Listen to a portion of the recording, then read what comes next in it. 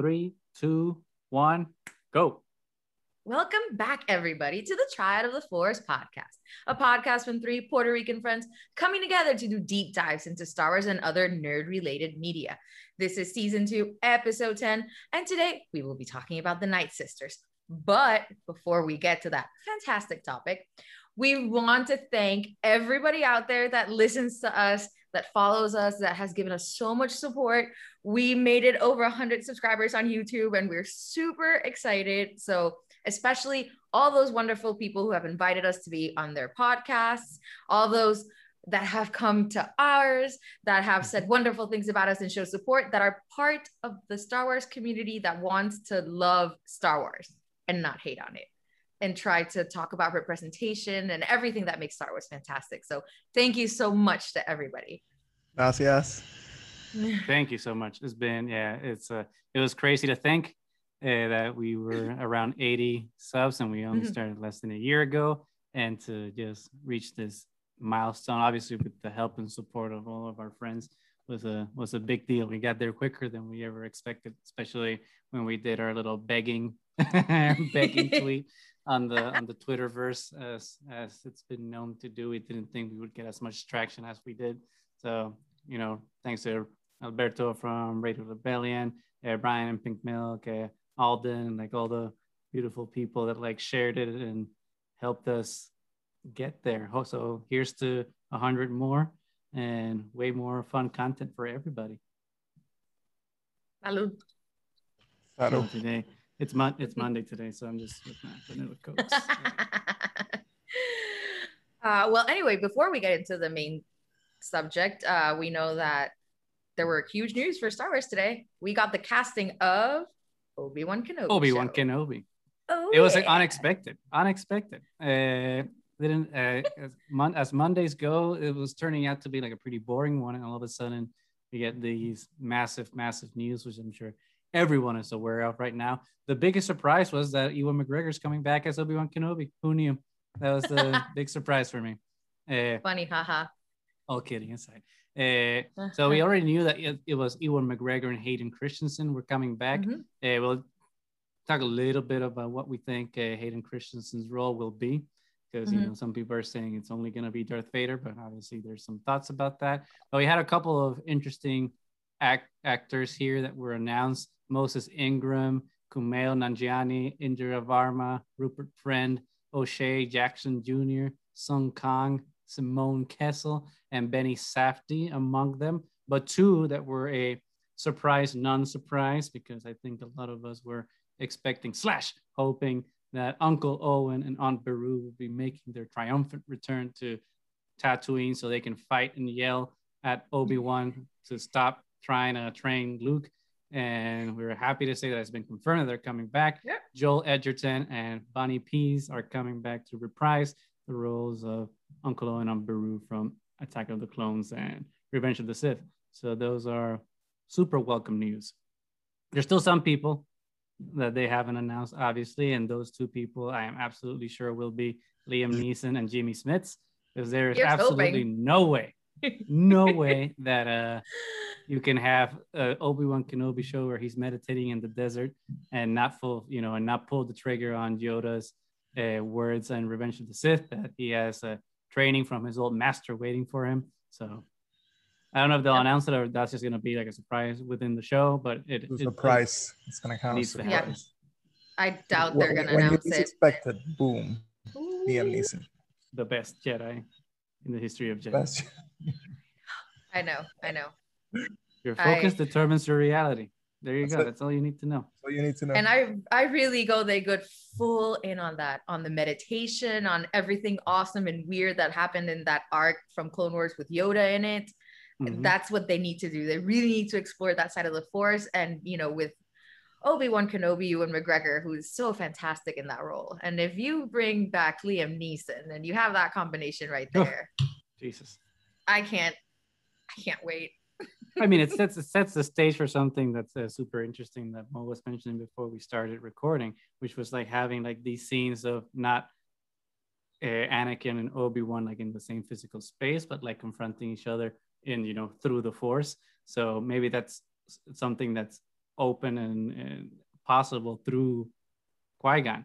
And as Obi-Wan and Qui-Gon are meditating, like that's a force power, so to speak, that's unlocked. And the force Skyping, like Rey and and Kylo were doing back in teleportation in the future are happening with the bromance of Anakin and in this case Vader and Obi-Wan.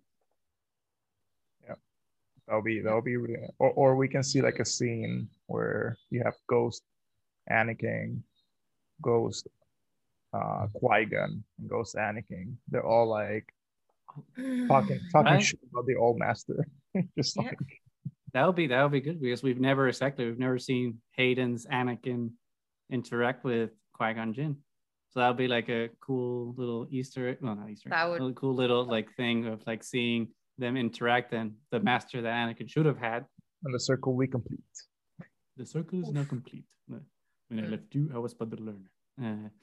And minimum, even if we don't get like a force ghosted version of Anakin, there's going to be flashbacks. You don't bring back Hayden Christensen just to be under the mask. You just don't. That wouldn't make any sense. There has to be some actual Anakin, and give him the armor for Clone Wars, and I'm done. And I'm done. Do you think it's gonna be like flashbacks or like the Force? Yeah, I think it's gonna be. I think there might be a combination of both. I think there might be flashbacks and there might be some Force interactions. We're gonna wait and see, but either way, we're gonna see his face. Like I think.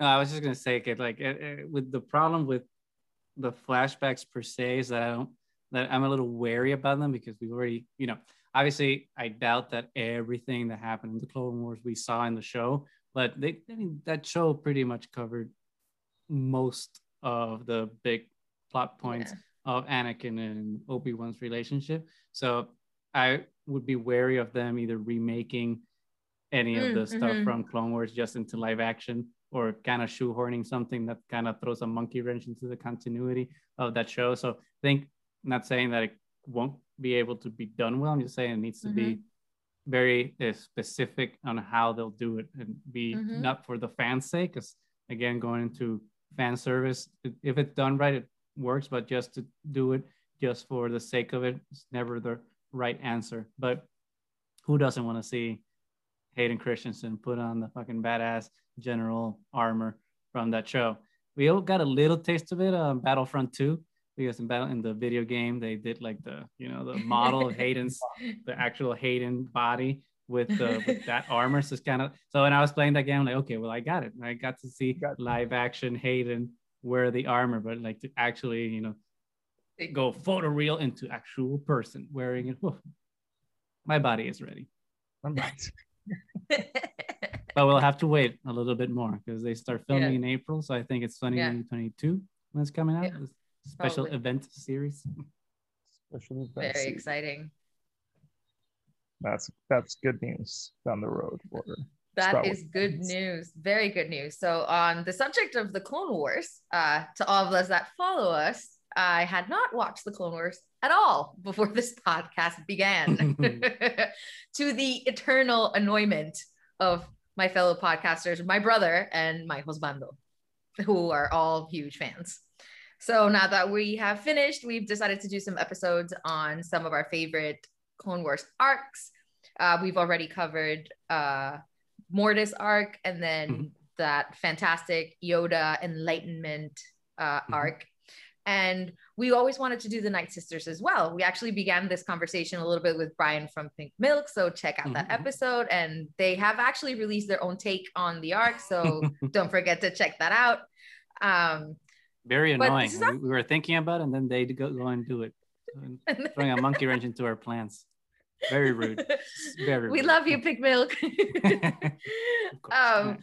But yeah, we love the Night Sisters, and I think we're going to focus on season 3 episodes 12 to 14, and then they have the Massacre episode, season 4 episode 19. So it's good stuff. I mean, Mother Talzin shows up in a lot more episodes, obviously, and so does Asajj Ventress, but this is the arc of the actual Night Sisters. So one of the things we found out when we were talking to Brian is that Mo has really personal relationship to Asajj Ventress, and I would like you to share it with us. Why do you love this character so much? I think it's first off, the Night Sisters are completely badass. Oh yes, yeah, agreed. Not only in the show, but to those that play like the phone Star Wars, the Galaxy of Heroes. If you have like a Night Sister art like combo, you're pretty much unbeatable. Right? Oh really? I didn't know that. That's really cool. Because you get to not only use like Asajj using her Jedi like powers, you also get all the magic, and you get Daka using like the voodoo resurrection thing. So no, that is really unfair. Totally. Like the moment somebody dies, they can resurrect automatically, like because of Daka's magic. Yeah. That is crazy. The power of the witchcraft sisterhood. There we go. Which I think it's part. I think they're manipulating the Force. I'm gonna write that one down. It's not a separate thing. There's still it's just another facet of like manipulating the living Force, and right. They clearly have this. Is what I like about it. Like you're breaking past the idea that only Jedi and Sith can know about the Force or know how to deal with it, and then you all of a sudden have this whole planet whose all basis of identity is based on how to use and manipulate the Force through what they call witchcraft, which is like very. I think there's a choice of words. It brings to mind the witchcraft that we know in our current like world, where it's a coven. Like it's all about the breaking away from the patriarchal establishment. It's empowerment. And you clearly see that through the whole episode. So what I loved about it, it's the character who's, along with Ahsoka, it's like always trying to find their own identity. Like other characters either take, for example, Anakin, their identity is handed down to them. They're the chosen one. They have to live to that identity. Somebody else, they're called Jedis. They fall into their own roles. And then you see Asajj is like, looking for her role. What is the role in this vast galaxy? Like, it's a character that's gone through trauma in so many ways. Not only was taken away as a child, I think they were taken away as a slave. I don't think they were taken away as like the first, like the junglings, like were teaching you, like they were taken away as a slave.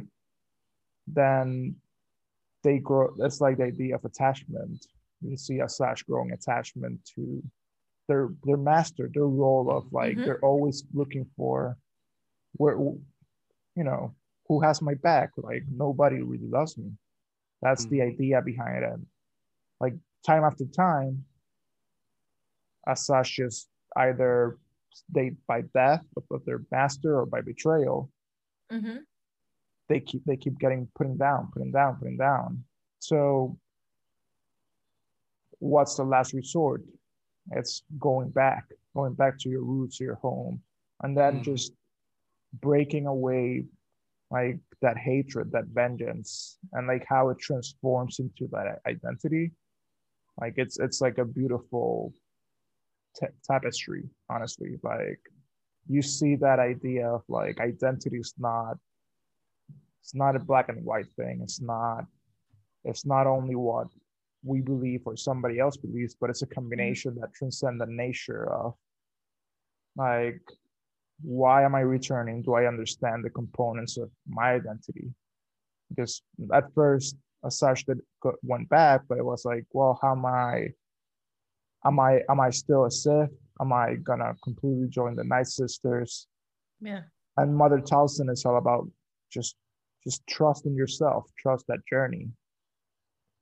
At the same time, you start trusting your coven, you start trusting your sisterhood, you start trusting But the whole idea, and it relates back to like the idea of like the witchcraft of like define yourself, find your own identity apart from whatever society around you might be putting. And I think that's the power in the character. You see that transformation. You also see that in Ahsoka, but I'm always inclined to the dark side characters. Yeah.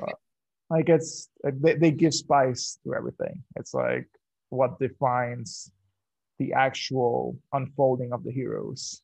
And here you have somebody that can be labeled as an anti-hero or a villain, but it's solely based on the circumstances, and that's what you see at the end. It's Mother Talzin, so like you're not bound by anything anymore. Like your life, you've been through shit. That's true, but that gave you strength. Once you accepted that and grew past that, you've been abandoned, but now you're not being abandoned by spite or by death of somebody. Now it's like you're being abandoned. It's your role to start whatever you do next. So it's like that being born again. You see like the transition, the baptism scene, in the massacre, where it's like you see Asajj accepting who they are after going through the whole process, after also trying to rely on Savage Opress, like, oh, maybe I need somebody else to protect, to like hold on to. And it's like going back to the root, like, I don't need any of that. I need to let go of the past and then build from what I got. And I think that's a beautiful story that, at least on a personal level, it resonated in many ways, because it's like, how do you break from past identities, past ideals of who you thought you had to be, or who you thought you had to be identified as because of what others put on you, and vice versa. What grows from you, just looking at the other. But then there's that idea of like, wait, stop looking at what others might think. Stop looking at what you think others might think, and just take a look at what you think about yourself, who you are. How do you accept everything that's been through? I mean, we all get dealt different cards in life. That's, some of us are more blessed, some of us are worse off. It really depends. But then how you deal with that and not fall into the hatred, which is like what we see at the beginning, just like Asajj, like falling into the hatred, why, and then keep falling, and then get away from that and be born anew. It's that whole transcending. It's even the whole Asajj went through their own like heroine journey in all senses, because it's all about internal. It's all about, am I good enough to be with myself? Like, am I worthy of being in love with myself? That's the question you have to ask yourself at the end of the day, because it doesn't matter if somebody else loves you or somebody else doesn't love you. At the end of the day, it's, are you okay with that relationship with yourself? I think that's what we see with Asajj at the end. Like, it's heartbreaking. She loses everything. I know. But it's not the same as when she was little and she lost everything. Like, it's almost a tragic event. She starts losing everything and ends up losing everything. Yeah. But which one is a blessing and which one is just the detriment of life? And that was the ending. It's like that blessing, like, from now on, you choose your own path. Yeah. That I do love the whole, you have to choose your own path now. And I do really love what you said about Mother Talzin, that it's just like that immediate embrace when she comes back. She never actually pushes her to rejoin the Night Sisters at any point. She always leaves the choice up to Asajj. And even though she is completely driven by vengeance, at no time do they judge her for it either. It's like, this is what you need, then we are going to help you. We're here for you. Achieve what you need for yourself. And it was this just amazing, I don't know. It was just beautiful. It was just like, you compare it to how the Jedi treat their own people, and there's so much judgment, and there's so much, it's exactly, I mean, what drove Anakin away was this, they never fully trusted him. And then you see this arc with the Night Sisters of somebody that was taken as a child. And as soon as Mother Talzin sees her, it's like, she's one of ours. Welcome her. She's one of your sisters. No judgment of what happened in between, and just embrace back into the fold, and whatever you need, we're going to help you with.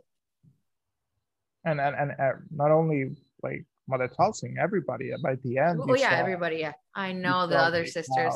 How, I love how, everybody, like they've got named. Like the sisters even was like they each had a name. They each had like their own like they each had their own individuality, which is like opposing to the Jedi, which is like, oh, you always have to be this way, or the Sith, there can only be two. It's always the same. So it's like you still see that individuality, that which it's almost, and this like might be like looking a little bit more into like Rebels, but it's something, I mean, not Rebels, like, oh yeah, but when you see like the clone troopers like changing their helmets, and it's all about like, how do you like, even though you're one of a group, how do you express your own individuality and be accepted by it, which is what we saw. Like, it's completely different. That's in Clone Wars too. They start giving each other names, and painting their helmets and everything. So yeah. And by the way, the outfits of the Night Sisters are fantastic. I love them. They look so incredibly cool. That whole all red, and their magic is green, and the planet is also red, and it's visually incredibly, and it's incredibly visually stunning. And then Mother Talzin's robe, which is always moving, like you feel like she's always in touch with the Force. Kind of like Dracula's, like a Bela Lugosi type. Well, it's kind of like an echo. Yep. Yeah, it's kind of like an echo, and you can kind of hear like there's both genders. Like she's completely in tune with both, all of her, and it just comes out in her voice. It's so incredibly well done, I thought. Oh yeah, and I think you can't run away from this episode without talking about genders, because like you had a planet that was specifically, males live on like this like brute kind of like and considered the barbarians and like lesser than and all of that, and kind of like exiled from the main society. But then I was like confused, because somebody then said like, oh, they come from another planet, they just bring them there. I got a bit confused, like something Obi-Wan said. Because he got confused when they mentioned Darth Maul, because he thought Darth Maul's planet was a different one. And this is how I understood the explanation of that. They are the same clan. These are the males of the species, are the Darth Mauls with the horns on the heads, and then the Night Sisters are the females. Females are the dominant ones, obviously, but I think that they keep the best ones as like studs on Dathomir, and then send the extras somewhere else. And so people assume that maybe the males are from some other planet, but the actual birth planet is Dathomir. And I think even Obi-Wan makes a comment as well. He's like, because Mother Talzin says, oh, we don't have anything to do with the men, blah, blah. He's like, we know that the dominants here are the females. I'm 100% certain that nothing happens on this planet without you knowing. So. And you can see like a hint of like Obi-Wan being like pissed about that. Because it changes the world order. Yeah. It was like, oh, this is like so different from like in all the galaxies, really. There's like, like this is the only planet where women are considered to be. Yeah, that's a little strange. That I was like, but then that's interesting, because it was only through using Mother Talzin's like the magic, but then they like made Savage into like the beast that he is. So I wonder if that gives them access also to like the Force. So they have to be initiated.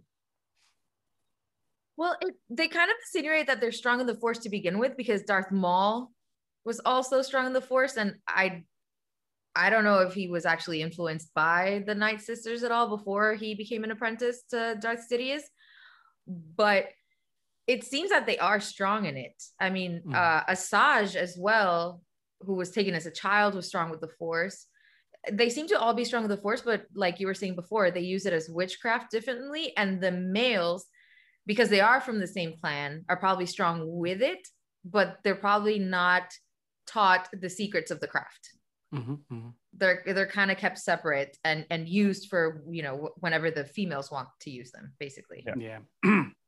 Like I think Savage, what a Star Wars name. You can tell George Lucas came up with it. Opress. Oh my God. I wonder if he's a bad guy. Whatever could it mean? Like Darth Tyrannus, is he a bad guy? I don't know. Anyway, but I think Savage, I think he was enhanced through artificial means to serve a purpose. I don't think they like that happened with Darth Maul necessarily, or with any other of the male Sabraks or Dathomirians or whatever you want to call them.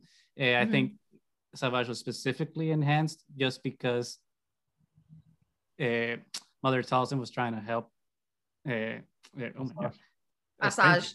I just blanked out. Asajj specifically in her mission. So she's like, okay, we need to like sprinkle this guy a little bit. So he's like a little extra something so that one, Count Dooku will accept him as an apprentice, and then two, he's strong enough to take him down. So I think that's why he was specifically, you know, influenced through their magic to be that way. But I do agree, and I think they all have some connection to the Force, because I think the planet itself is, you know, strong with it. Sensitive. Yeah. And I actually do really enjoy that whole, I mean, the witches make Savage more powerful, but weaker at the same time, because they make him more powerful physically, but made them enthralled to them. So what is more important, the actual physical power or the loss of his will? You know, which I thought was a really cool dichotomy of, oh, we're making you more powerful, but we're actually making you weaker because you belong to us. There's always a catch. Always a catch. I mean, that's the law of like witchcraft. You have to give something, get something. Which we were watching. Natalie was texting me the other day. She finally watched The Craft Legacy, which I actually find like somewhat appropriate for this conversation, because, you know, it's a whole coven thing and witches and whatnot. But tying it a little bit into that was kind of like my perspective on like watching the arc, especially like watching it now versus when I saw it the first time. Because, you know, the first time it's like, oh, this is awesome, you know, badass ladies being badass. And now with, you know, hindsight and context, I'm like, well, why is the first matriarchal society that we see in depth, why do we have to just paint them with the white brush and say that, you know, they're evil? That was kind of the only thing that kind of rubbed me, not the wrong way, because I think obviously women can be evil. My issue was more like, oh, well, all of these women are evil because they're all dark side, instead of like giving at least a little bit more nuance. It's like, well, just because it's the dark side doesn't necessarily have to be evil because X, Y, and Z. I don't know. There's a million ways to spin it. But that's why I don't know if you guys have been able to play the last Star Wars game that came out, the Fallen Order one. No, I haven't. Well, spoiler alert. There's a scene where they go on a scene, like a whole sequence that's in Dathomir. Exactly. Really? There's a whole arc that's in Dathomir. It's terrifying. I really want to play. The minute it's amazing. It's really good. It's really good. The minute I landed, because you have to travel in your ship, right? From planet to planet. The minute I landed on Dathomir, I was like, this fucking shit's fucking terrifying. And it's like, I was like, this is a scared, like if you think that the whole design of the planet in Clone Wars was creepy, they like took it to 11 on the video game, because it's like, and the monsters and everything, Jesus Christ. So it was like I suddenly walked into Resident Evil but Star Wars. Yeah. Yes. Like, Okay. like Yes. I remember like the moment like Dathomir unlocked when they tell you like don't go there just Don't yet. go.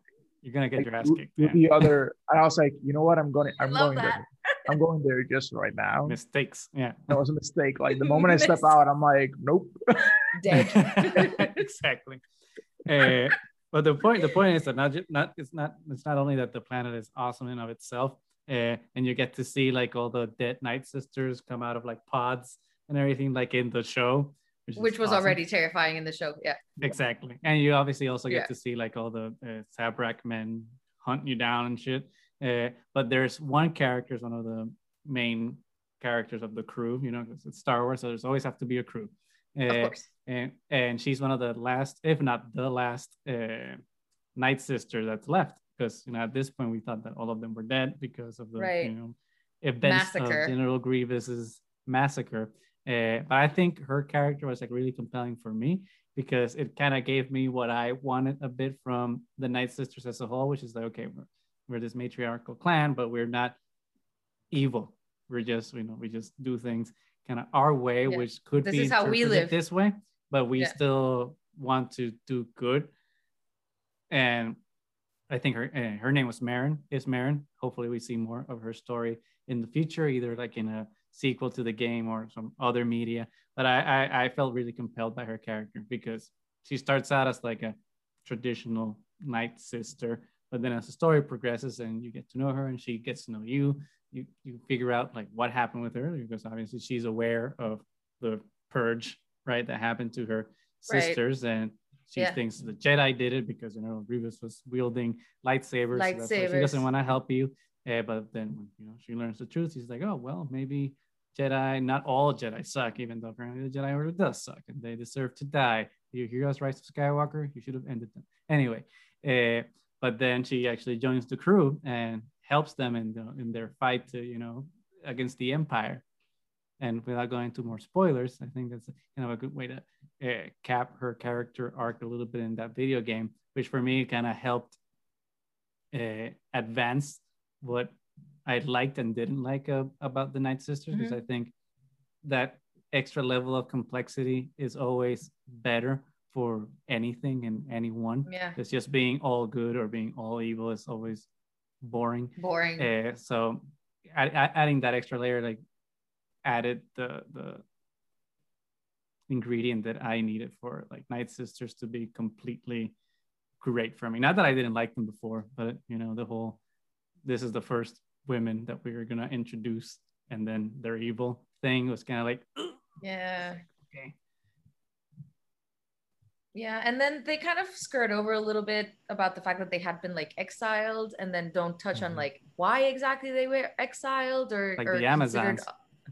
Yeah, or considered apart from. I feel like they could have explored that way more. I think a lot of people are fans of the Night Sisters too, so there's opportunities for that to happen, maybe, hopefully.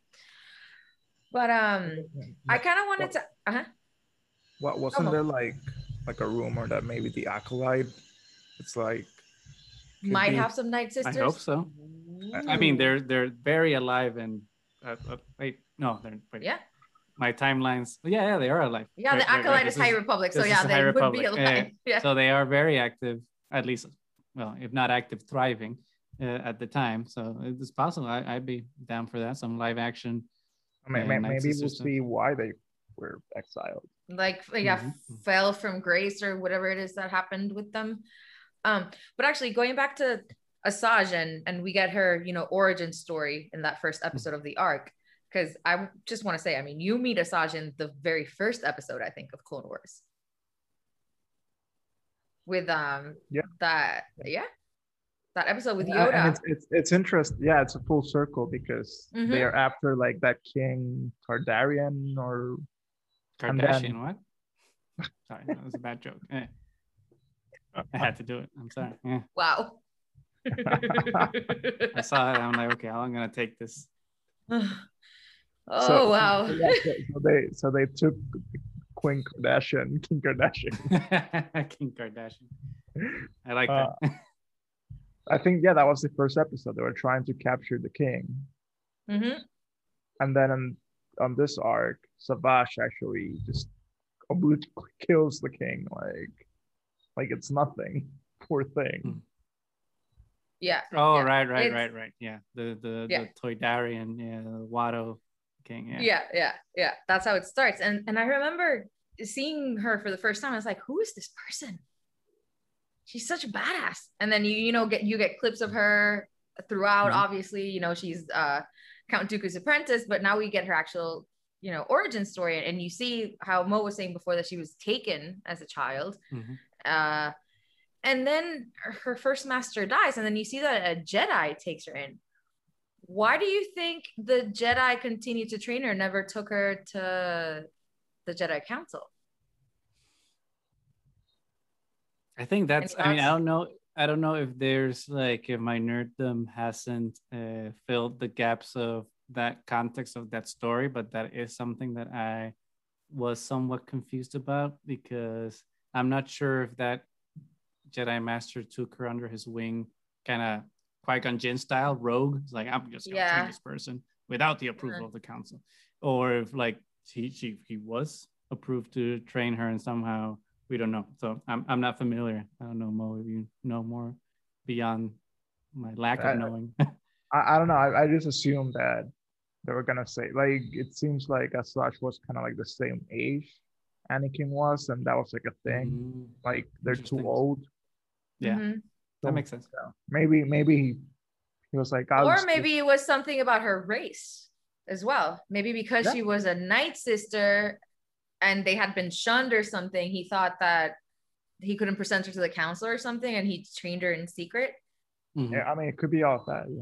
Yeah, I don't know, but I thought that was really interesting when you but see apparently, that. Apparently, so yeah, she went from a slaver to a Jedi to a Sith. Right. Well, because balance. Then yeah, because then it actually seems like she admired, loved, whatever, the Jedi Master, because she was super pissed when he got killed, and that's when her like vengeance arc starts, because it looks like she killed her first person after her master was killed, becomes consumed by revenge. Dooku finds her at some point, I'm assuming, and then sees the hate, everything, decides to train her, and then now she puts her trust in another man that's going to fail her. This one's going to voluntarily betray her. The other one died. This one voluntarily betrays her, and he betrays her very easily. Like as soon as Darth Sidious says your apprentice is becoming too strong, death. And then like an episode later when he meets Savage, what, now it's a man and you think he's more powerful? Because as soon as he meets him, he's like, oh, we are going to become more powerful than Darth Sidious. We can take him together. It's like, oh, okay. You're contemplating the attack with Savage, but not with Asajj? I think it was different. I think it's because because I can't believe I'm defending a villain. But I think I don't think Count Dooku had any sexist motivations here. I think that Palpatine was aware that Asajj was his assassin. Okay, so once he's already aware of her, but Savage would have been a surprise.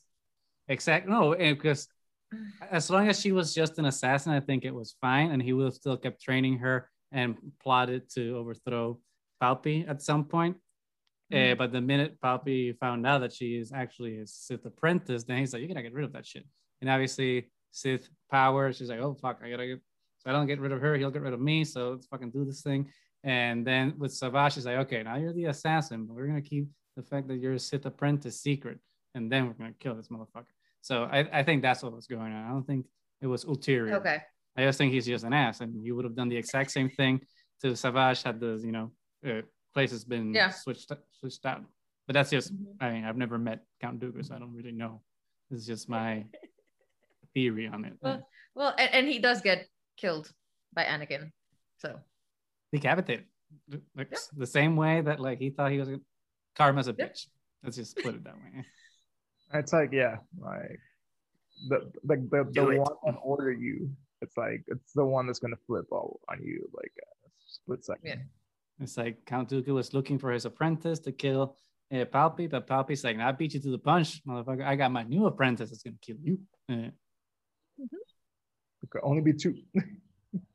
Always, until, well, now it gets complicated, I guess, in the sequel trilogy, because Snoke is, I'm not gonna get into it.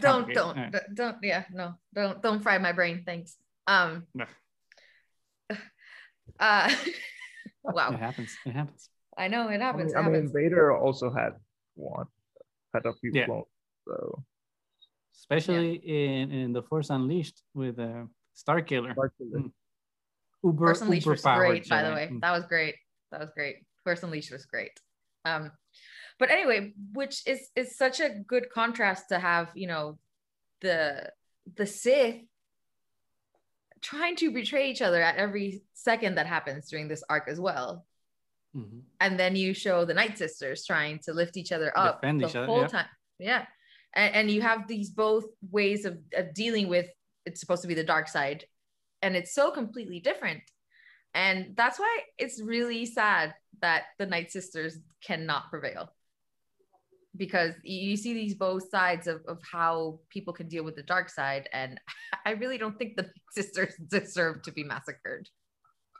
No, especially. I mean, rarely does anybody deserve to be massacred. True. Well, I mean, Nazis deserve to be massacred. I mean, let's be honest. I'm just saying. It's false equivalency here. But yeah, not the Night Sisters. They were nice, you know. They just wanted to have it. They weren't bothering anybody. It's like, you know, maybe pushing over a couple of the men sometimes, but that's fine. Yeah. Grievous which is like ballistic. Which is like goes back. It's a little bit like insulting. Like what Gus was saying. Like let's take away the only. I mean, you can argue that Satine, or what was it, Queen of the Mandalore, that you had, but it's not the same. There's like specifically a society, a matriarchal society. Yeah, you didn't kill all the Mandalorian women. You killed Satine, but the society is still there. Kept living, like. But the Night Sisters, like, you know, you're a female society. It was fine. You got power, which could be like a common in our society. Every time there's been females with power, as a society, we just chop their legs off. It's like, it's unfortunate, but it is what's always been happening to all minorities as well. Like, yeah, the fear of somebody that you consider to be below you proving themselves to be equal or above, or actually the opposite, someone that you think can actually be better than you, and because it's different, you have to like put it down. Yeah, it's not even enslave them or like keep them oppressed. It's just like eliminating them. Which is like, I mean, then again, humans have eliminated anything that has remotely been a competition. Like we were excellent at exterminating, what is it, like 7 other like humanoid races before we came into like, you know, it fucked up. You know what? Yeah, I've got more faith on the Dathomir. Isn't that would it be Dathomirians? Or Dathomirian? I don't know. I would check Wikipedia, but after everything that's been going on, I'm not gonna go there. Although they do call themselves Night Sisters, so. Mm-hmm. But I think Night Sister is. It's like Jedi. Wrong. It's like a Jedi. Exactly. I think it's a label. Yeah, like it's a label. It's not a race. It's not a race. True. Like Mandalorian is a people's and not it's a creed and not a race. Yeah. Interesting. Very interesting. Throwing some gems today. Yeah. Some gems. It is Monday, you know. It's, gotta get the gray matter flowing somehow. Anyway, go Mo. No, I was just gonna say, like, I think it's also like I remember binge watching Clone Wars and like this type of arcs where it takes you away from, oh, it's Yeah. like I think it's like as a storytelling device, it's like refreshing. Like it gets you like, yeah, you're watching a show about the Clone Wars, but let's face it, like what's going on in other parts of the galaxy, what's like it was. I think it's interesting to see like an arc that's like kind of devoid from Anakin and Obi-Wan and Ahsoka story. I mean, yeah, and even now, when they show up in like one episode, they're like side characters. Like Obi-Wan and Anakin show up in one, they're kind of like, you know, on the side. So I mean, it's the whole Mandalorian season 2 thing that we've discussed ad nauseum right now. It's just like when you sometimes tie something too closely to what you know, it's not as special as when you explore something that's new. But I'm glad they did that, because like if you've had like Anakin and Obi-Wan, you have detracted from the actual like the story, and even like there's a lot of world building in this like small arc. Like, you get to like see a whole new culture. You get to see how like not only like from how they're set up as a society, but like even like the rituals. Like there's a lot of world building and mythology that's going on behind all this. Yeah. And then I love like how they just mix all the magics together. It's like, yeah, necromancy, voodoo. Yeah. Seeing through like the Palantir seeing glasses, everything. Like they got every type of magic pinned down. Well, and then you have that one scene where Mother Taliesin like comes out of Count Dooku like alien style, just like incredibly terrifying. Just that scene is just. Could you imagine waking up to that? No, honestly, that's not how I want to see a woman come out of me at all. I was like, but it felt like one of those like whoever like those that have experienced like sleep paralysis. That's kind of like it feels.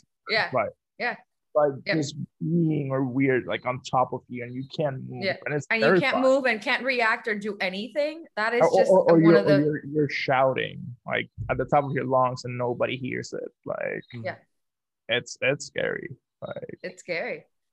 They are terrifying. That's why I'm so sad they got massacred. But that's why I liked Jedi Fallen Orders, because they hint that no, we didn't kill all of them. There's still a chance. There's still some of them there. Come back, which I really hope they do, because it's an amazing society. It's like, to most point, if Obi-Wan or Anakin had been more central to the story, they would have just pushed Asajj to the side, and she would have just been some generic villain that Obi-Wan and Anakin just need to hunt down. And by having them be the side character, she can be their Thanos. You can like develop her as a person instead of as a object, right? That the heroes have to fight against. I don't know. I think there was something very interesting a lot of the times when Asajj was fighting Obi-Wan. There was some tension there sometimes when they were fighting. Like some sexy tension? Or some, I don't know. I kind of got that vibe a little bit. Because I think like probably Obi-Wan infuses sexual tension in everything he does. In everything. Oh, just because hello there. Because he has an immaculate beard, and he's Ewan McGregor, so he's always I agree with Mo on this one. I think Asajj that was Obi-Wan's fault. Quinlan Vos. Yeah. Right. Yeah, Quinlan. Yeah, you're right. She's with Quinlan Vos, and he's with Satine always. So I think it was just a miscommunication. They just got it was read wrong, because he's just suave, He is. Come on. I mean, yeah, he is. There's no denying. I agree. It's, up to this day, I still question Padme's choice of decision-making choices. Yes. It's like, I agree. I I agree. mean, I get it. She was probably looking more for like a fuck boy. You know, she's like busy running a planet. You just need somebody that's like available. available. I feel like maybe Obi-Wan would have been like, you know, it's like I don't want to have too many conversations with you. Exactly. He's like, I'm tired from work. Just give me a beer. I'm tired from work. And you know, and it's also a thing where, you know, he's still pining over Satine, and I don't think I don't think he ever got over that. Padme, I don't think Padme would have been comfortable being like the other woman in his mind. You know, she's like, I'm gonna be number one. I am gonna be number one. If I'm not number one, there's no number two. And then she's like, and she saw Anakin, and she's like, come on, I got this. Got him eating out of the palm of my hand. Come on. Because he didn't was a work child. out for anybody. Child. Weird. Still creeps me out. Sorry. Hey, no, she didn't. Okay, I got to defend this for the first time. Oh God, here we go. She did disappear for 10 years. She wasn't grooming him. She did go away. And she was out doing her senator thing. And then he comes back, and then he's a grown up, and then it's okay. Yeah. So if she had been the exact same age, then it would be creepy. She was the exact same age, and he still acted like a child. He acted like a That is true. It was just like a fuckboy. That's all it was. I mean, it was weird. There's no way Anakin like simulated her mentally. I can't see that. No, I can't see that. Well, in the Clone Wars a little bit. Definitely not in the Clone Wars, but not in the movies. Not in the movies. Maybe we'll get Natalie Portman to come back and do a little flashback scene with Hayden. Get some Jimmy Smits too in there. Smits, come on. Gotta get that Puerto Rico action in there. I would be excited about that, actually. Whatever. He has to be. He has to be him, and Jimmy Smits those are the have to be. It has to happen. Golden goose, you know, that's the golden geese, I guess. They're not in that. I mean, I'm still gonna love it, but I'm like, that's a missed opportunity if you don't put those two men there. Come on. And Kate Blanchett, cast her as a Satine, and have their oh my God, Kate Blanchett flashback for all the shipping. Okay. Yeah, that's one of the few fan casts. Is that a rumor? Not a rumor, it's a fan cast. It's a fan cast that I read on the Twitter, and I'm like, okay, I'll buy that one. I usually don't Kate like Blanchett fan casts, but that's a good one. Yep. She would. Oh yeah. They can go full Moulin Rouge on that, you know. It's like. Yep. Wow. We do have a lot of high hopes for the Obi-Wan show right now. We gotta like put our expectations. Sorry, Deborah Chow. There's no pressure. Yeah. No pressure. Mm-hmm. It's not as if like both sides of the fandom aren't expecting this.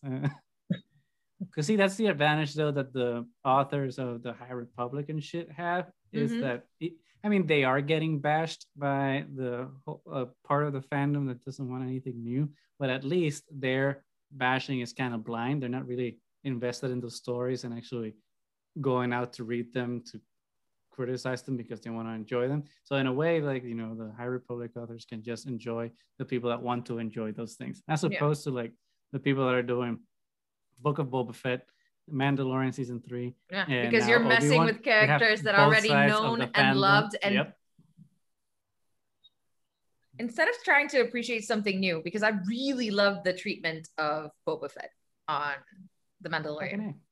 I did. But at least there's one side of the fandom that will, you know, not be antagonistic towards something that they just didn't like.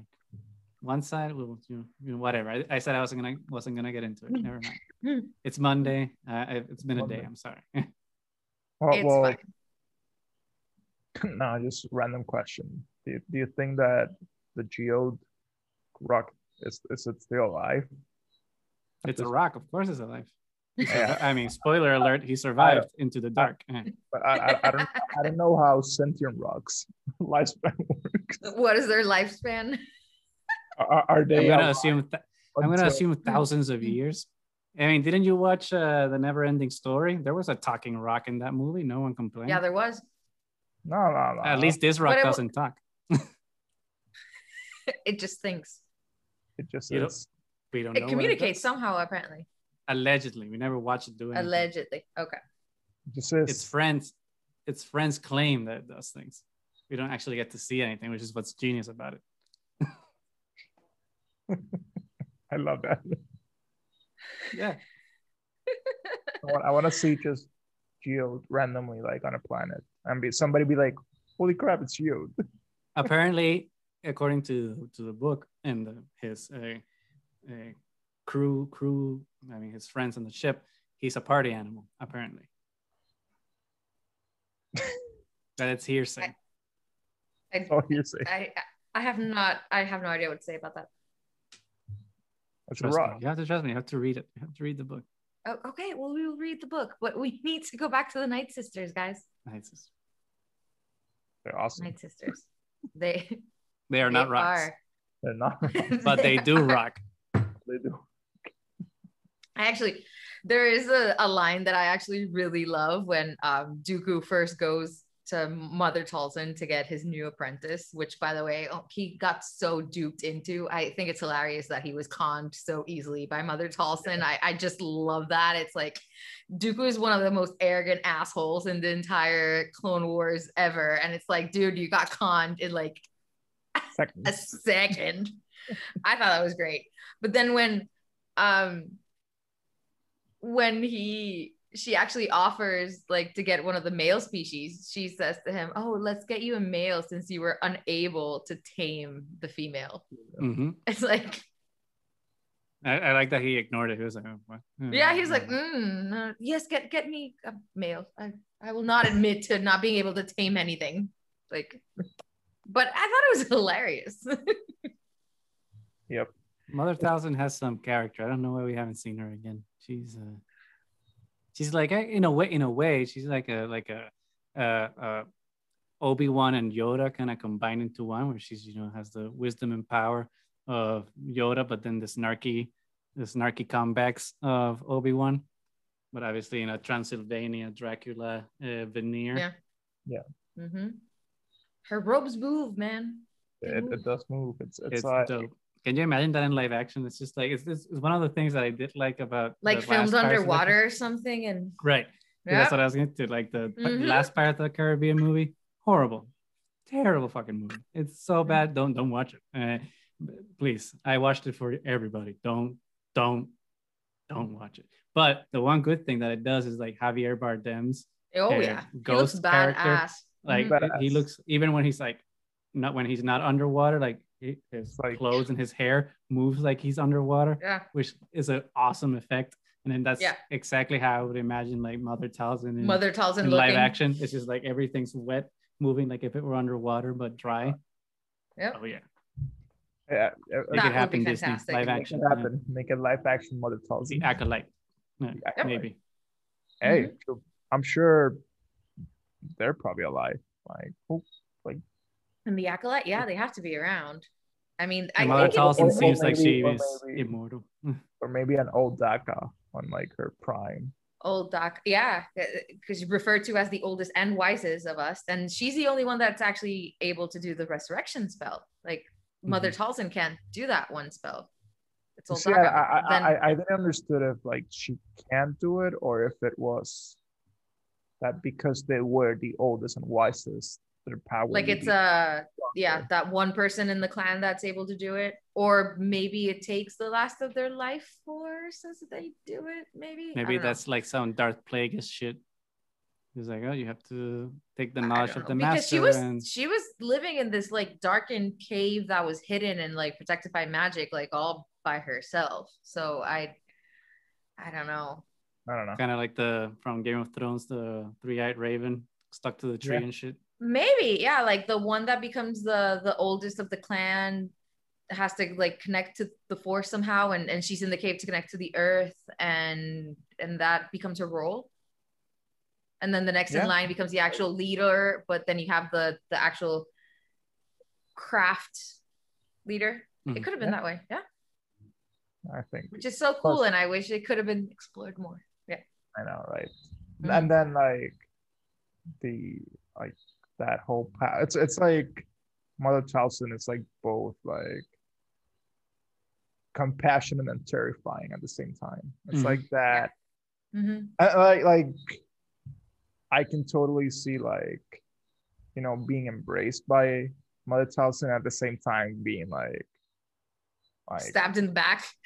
No, not stabbed. I don't know. I think she stabs in the front. She's yeah, gonna let you know. I don't think she's gonna let you know who did. Or we'll use like a voodoo thing down the road, and you'll suffer, and you'll know it was Mother Taliesin. There's no. Yeah, you are completely right. I am wrong. She would never stab in the back. She exactly needs you to know that it was her. But she's yeah, like oh my god, I forgot her name in Game of Thrones. Cersei. No. The old. Oh my god.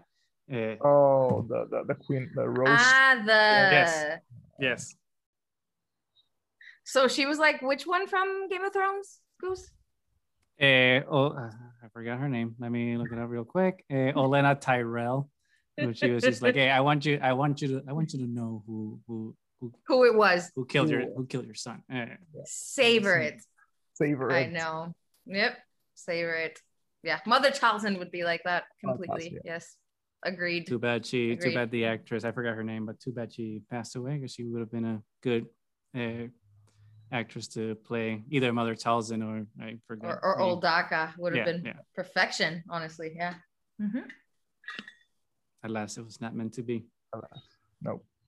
Yep. But well, hopefully they still make a live action Night Sisters arc or something. I would really enjoy Helen it. Mirren would be a good Mother Taliesin.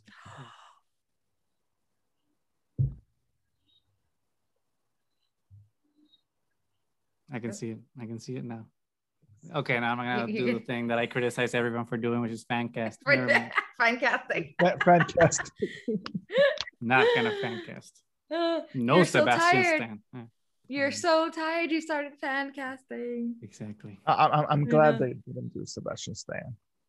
Like, I'm glad that that was never a thing. I'm glad that. No, they just need to perfect their de-aging shit or face replacement or whatever, and just do that with Mark Hamill's voice. And if Mark Hamill dies, retire the live action character. Just keep it in animation. If you want more Luke Skywalker stories, just not mess with it. But anyway, I don't know if we wanted to have some closing thoughts, or what was everyone thinking now? Well, I wanted to talk a little bit, like the first title screen of that first episode is the swiftest path to destruction. Yep. The swiftest path to destruction is through vengeance. And I think it's really sad that they continue to push the vengeance thing on Asajj. Like, you would think, like, after everything that happened in the first 3 episodes, we would, get her to move past that. And I thought it was incredibly sad that, we end that original arc with everything, failing, her thinking for some reason that she needed Savage to defeat Dooku, like she couldn't do it on her own or with her sisters, like it was a failure. She didn't try again with her sisters. It was like this whole thing of doing it with Savage, and then obviously Savage gets betrayed by both of them, so he rebels, goes finds Darth Maul and everything that happens, after that. But after that last arc, when she gets betrayed again, now by an apprentice that she had, she disappears for almost an entire season, and then you see her back again in season 4, coming back for Massacre.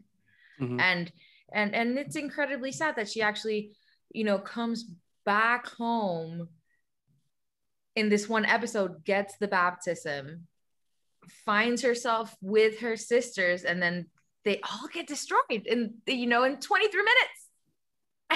And I think it's incredibly sad that, when she finally realizes who she is, and when she finally wants to come home, she brings the darkness with her to her home planet, because they tracked her there, and that's when Duke was like, oh, she's over there, so just destroy all of them.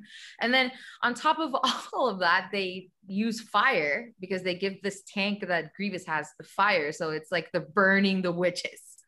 So it was kind of on the nose. I wish they would have I don't know, pulled back a little bit on that. Yeah, I guess so. anybody else has the I think the symbolism, they didn't like hit back on the symbolism. It was like we've labeled them witches. Burn the witches. Burn the witches. It's like it's a whole, and it's interesting because the ones that burn it are the separatists. Mm-hmm. How come the Republic didn't come in to stop the whole massacre of a civilization? Like, just because they weren't part of the Republic, like it's almost like very. It puts into context that, you know, there's really not a good guy or bad guy. There's just whoever paints their own interest a little bit better, like, has the upper ground. But the Republic never stepped in, never helped them. It was just like, well, I doubt they would have. One, because, as you said, I don't think the Knights they had been exiled. I think. Yeah, and then the whole, you know, their dark side users, so the Jedi weren't gonna be like, oh, let's save some people that are on the dark side, because, you know, that we know that the Jedi were under a whole dogmatic blinders on with, you know, what is right and wrong, which led to their downfall. So it only makes sense, right? Why? Because this Republic is what turned into the Empire. So it's only natural that they would allow a genocide to happen. And probably all the others they let happen. This is one example. Who knows how other things happen in other planets. But I think it's like, well, I love the whole dynamic of like Mother Talzin. I think it's like probably one of my favorite characters after rewatching this. And not because you not only do they help like Asajj, but at the same time they help Oppress. Like Oppress comes back, and it's like, oh, like you came back home. I'm glad. Like, and it's like, now look for your own journey. Like, look for your brother. Like, it's almost like she gives purpose to everyone that's lost. It's this it's like a real shepherd. Like, you know, I'm a shepherd and you're a lost lamb. I'll guide you to where you need to be so you can find yourself. It's never like, I mean, you can see they have their own ulterior motives. That's that always, you can see that. But it's never, everybody has a choice. It's not like they're ever not given the choice to either, you know, Savage could easily be like, okay, I'm not gonna look for my brother. It's a big galaxy. I can do whatever I want. And Asajj could have done the same. Like, I don't have to come back to Dathomir. Like, it's a huge galaxy. I can go anywhere. And it's this whole idea of like, you know, going back to the mother, like, and what does that imply for the characters and their development? So it's not going back as a baby where like you don't have the power to do anything, but it's going back for like that with a purpose. With a purpose, or that idea that, you know, this is your most trusted guide as well. Like, was, and even though they call her mother, like, she still refers to everybody as a sister. So it's horizontal. It's almost like it's like very humbling at the same time, because like, even though I'm mother, Sasha, you're still my sister. Like, it's still a sisterhood. It's all part. It's like that idea. The sisterhood of the traveling knight. Gotta work on it. Sorry. Close. But no cigar. Not yet. But yeah, it's like it gives us that idea of like how like a leader doesn't have to be 100% authoritarian or 100% one way. Like, you can or judgmental or you can you can meet everybody where they're at their journey, and still influence them for their own journey. Like you don't see how Dooku is. Dooku believes he's above everybody else. You don't see what Palpatine is like, which is like, oh, that's not good for me. Like, just take it out. That's it. Right. And you don't see, and then you see the Jedi, which is like, oh, like we know about what's going on, but I guess we'll just stay away. We're not gonna intervene. But in all Mother Tusken's interactions, it's like there's a purpose. There's always somebody's being either pushed into their own journey or like being embraced for who they are, which is, I think, it's like rare to see in leaders. So. Yes. So I think that was a good last comment. Poetic summation. Yeah. Summation. Pinnacle. Leaders need more empathy, more embracing, more being able to understand that people need their own paths as well. Yeah. And I think that's something else that needs to be explored in Star Wars more, because we do have a lot of cults in the Star Wars universe. Yeah, lots of cults without like actually going and addressing the issues inherent within and fixing the problems ultimately, because we just like ignore them. So far, the Jedi, we ignored all the problems. It's just like, oh no, but now they're good, without actually having that reflection on why they were bad to begin with. Same thing with the Sith, and now with Mandalorian and the Children of the Watch.